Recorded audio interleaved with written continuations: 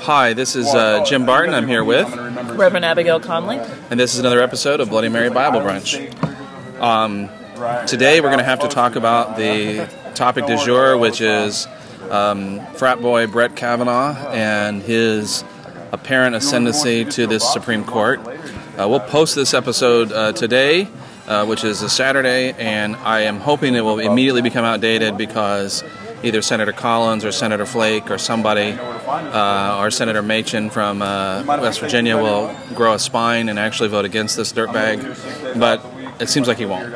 So we're going to have to talk about it. I suppose it's probably not a particular surprise about what our feelings are about privileged rapist Brett Kavanaugh and his role in the Supreme Court. So one thing we want to start off talking about is the premise that we have, which is that we have to believe women when they talk to us about sexual assault.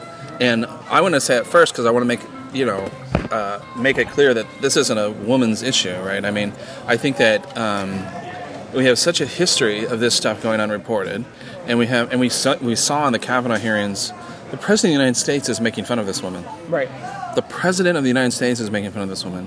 So the idea that women are discouraged from talking about it and that it just becomes a part of society that women are expected to tolerate this and not respond to it is gross. And as just a first principle, we have to stop it. We have to believe women. All right. And so with that, the other part that I want to be clear is that men should absolutely be as upset about this as women. Because the expectation and this whole discussion that creates the expectation that, of course, you would attempt to rape women, of course you would harass women, that is toxic toward men too. And this Terrible. is a nice liberal agenda, and I'm fully aware, that is toxic toward men. I don't care what you are. And if you are a man and you're like, well, yeah, this is just how it works, you have been screwed over by the same system as the woman. I want to talk about Kavanaugh, but I think that's a really, really good point. Like, you can't have meaningful relationship with a significant other if you accept the idea that women are that devalued. Right. This is my thing this is why I'm so opposed to seeing marriages that are made up of where there's a power mismatch and where one partner or the other is more powerful. To have a real relationship, which, I know there are people who stay single, but the greatest thing in my life is my marriage. That's why I fought so hard for marriage equality, is because that is the thing that makes me have a good life instead of a bad life, is because I have a good, loving marriage. You don't get that if you see women as property or as animals or as a target of conquest. So I agree. It is that sin is as deeply affects men as it does. Well, I don't know if it as much. It affects men. It does. And in the same way that there are plenty of men I know who are horrified at the idea that any female partner of a man would be terrified of her spouse. Yeah, that's right. And that actually matters, that men have that same horror that, what do you mean? I could be seen that way. Yeah. That matters. And I think for saying that we believe women, many, especially female clergy, have been talking this week about the reality that women were the first ones to proclaim the resurrection, and they were not believed. That's true. Either. That's right. So there is a deeply seated patriarchal tendency toward not believing women, right. And believing women transforms the world. There you go. All right. Well, besides that, we wanted to talk about some other examples of sexual assault in Scripture. Now, first off, we'll be honest, rape in Scripture is seen as a property crime against the person who has rights to the woman. Right. So and particularly in the law, in the actual legal writing of it, it is seen as a property crime. The two stories that we're going to talk about do not see it as a property crime. Absolutely. So why don't you start with the rape of Bathsheba? So the rape of Bathsheba, David is king. He sees this woman out bathing on her roof, as would be the custom. He says, she's gorgeous, I want her, has her brought to his palace. He rapes her, sends her back, realizes, oh crap, she might be pregnant, and tries to get her husband to sleep with her. So has him brought back from the battles where he's a general, Uriah the Hittite, he sleeps outside because you're not supposed to have sex while you're doing battle, and so he is blows it. upright. Right, totally blows it. So David says, all right, send him to the front lines, make sure he gets killed, and then I get to marry her. So, and he does that. She does conceive a child. She does. And how does God feel about David's rape of Bathsheba? So David, or God sends a prophet to David to Yeah. call him out, first of all. Yeah. Nathan, right? Nathan, and tells him a story about a sheep. There was a guy with all of these fields of sheep. He wanted the one sheep. He took it. David becomes incensed on this very on-the-nose parable. Right, And Nathan's like, dude, that's you. right. And he's like, oh, crap. Because he had the one sheep and he stole the one sheep from him. Right. I think David is like ready to like kill the guy or ready Yeah. to punish the guy or whatever. He's willing Right. to bring wrath. Right. And so, as a result, the child that was conceived from rape dies. Yeah. And David is not allowed to build the temple. Yes. Those two things happen as a result of that. There are direct consequences. There are direct consequences for David. Right. Yeah. Now let's talk about the other story that deals with rape.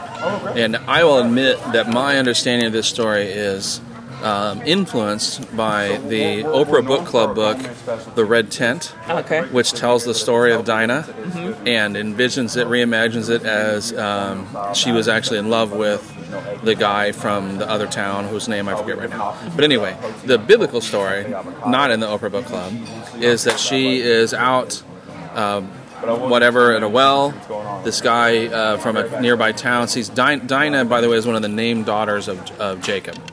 So this guy rapes her, and Jacob says, well, since you raped her, now you've got to marry her. That's the rule. Okay, he agrees. He's Her into her. brothers, though, are super pissed. Very upset. This is to note because it's all part of this whole concoction or scheme. They're like, oh no, we're really angry. You dishonored our sister, so yeah, you have to get married. But And you have to get circumcised. right, because in order to marry into our family, everybody has to get circumcised. So foolishly, the entire village or whatever town gets circumcised. as Presumably adults. with sharpened rocks. As adult, that's a good point. That's a good point. And while they're still healing from the circumcision, Dinah's brothers go and literally kill everyone. Yep. Interestingly, at the end of his life, when Jacob, now Israel, is giving blessings and curses, he actually curses the brothers who participated in the murder for it. So I don't know what that story teaches us about sexual assault. It certainly suggests that it's more than just a property crime. They weren't just happy with it. It certainly suggests there were consequences for everyone. In that case, the rapist got circumcised and then was killed. Right. The guy who did the killing was then cursed by his father. Although P.S. Judah was involved, and Judah gets to be in the line of David and therefore Jesus. So it's a mess. Yeah. Anyway, the Bible treats so there is that, and I think the other thing we should point out too is that Jesus talked about lust and against lust. So this kind of conduct that we saw from Brett Kavanaugh that I think has been unquestionably established. Yeah. So let's Yeah. go back to the Jesus thing for just a minute, because Jesus actually, the violence that Jesus suggests are self-inflicted over lust. It is better to cut off your hand. It is better to gouge out your eyes than to look at someone with lust. Right. That's what we're talking about. It is better to harm yourself than to turn that lust into harming someone else. Right. True. So now we have, fast forward to the Kavanaugh confirmation, where we have this guy who is a liar and is engaged in perjury in front of the Congress, just disgusting. But the other thing we see from him is this anger that he's being questioned. And frankly, that is another sin committed by Kavanaugh and his supporters, is this idea of privilege. And what we see is that white men feeling so privileged that they are actually, not only does he feel like he shouldn't be held accountable for what he did to this woman when she was 15 years old, but he also is literally angry, has the hubris to literally be angry that he's being questioned. And so the white men, like Lindsey Graham, come to his defense and throw a fit and say, how dare you question our rape culture?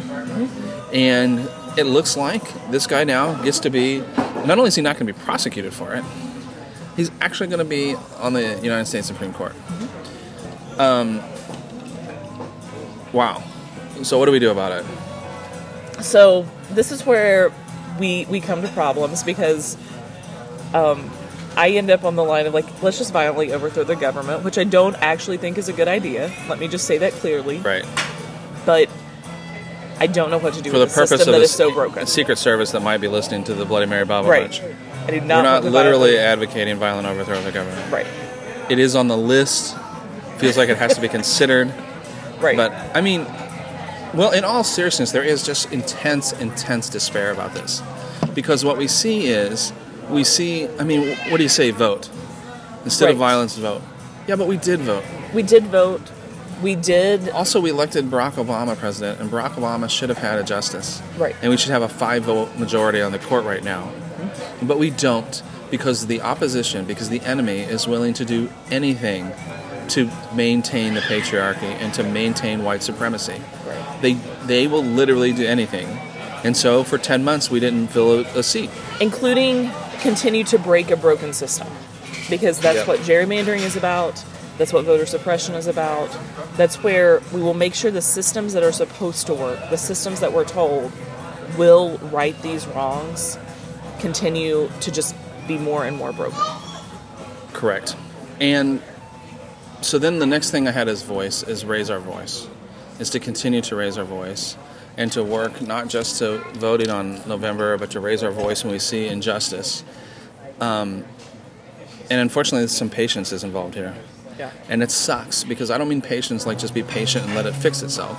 Because I don't believe that the rapture's coming, and I don't really believe that a pale horse is going to come riding, right, and is going to take care of it. I do enjoy fiction that does that from time to time, I'll admit to you. The idea of some vengeance-minded angel who's just sort of comes through and cleans it all up, I kind of like, particularly at times like this. But my point is that that's not going to happen. We will continue to vote. We need to vote because that's the way we can get change eventually. And in the meantime, we just have to recognize that we might be the ones who sow, but we're not the ones that reap. And my problem with saying have patience is that has often been what has been said by the oppressor to the oppressed. Absolutely. We'll get there. We'll get there. Don't ask for too much yet. White women, we get to vote. It's too much to ask that women of color could vote too. Right. I mean, well, and in fact, though, white women said right now black men can vote and white women can't vote. So how's that fair? Right. Yeah, that's some ugliness. Yeah. And I think people were born and died in exile, right? That's the message. So when I say patience, of course, I'm not saying don't do anything, be right. patient. I'm saying do something. Find a way to not be discouraged when it may be that you don't get there, right? You may be in the generation that spends 40 years in the desert right. and doesn't see the promised land. And this is where, for all of my not trusting that the systems will work, not trusting that the broken systems we have can be overhauled, I show up and vote because 100 years ago I did not have the right to vote. Yeah.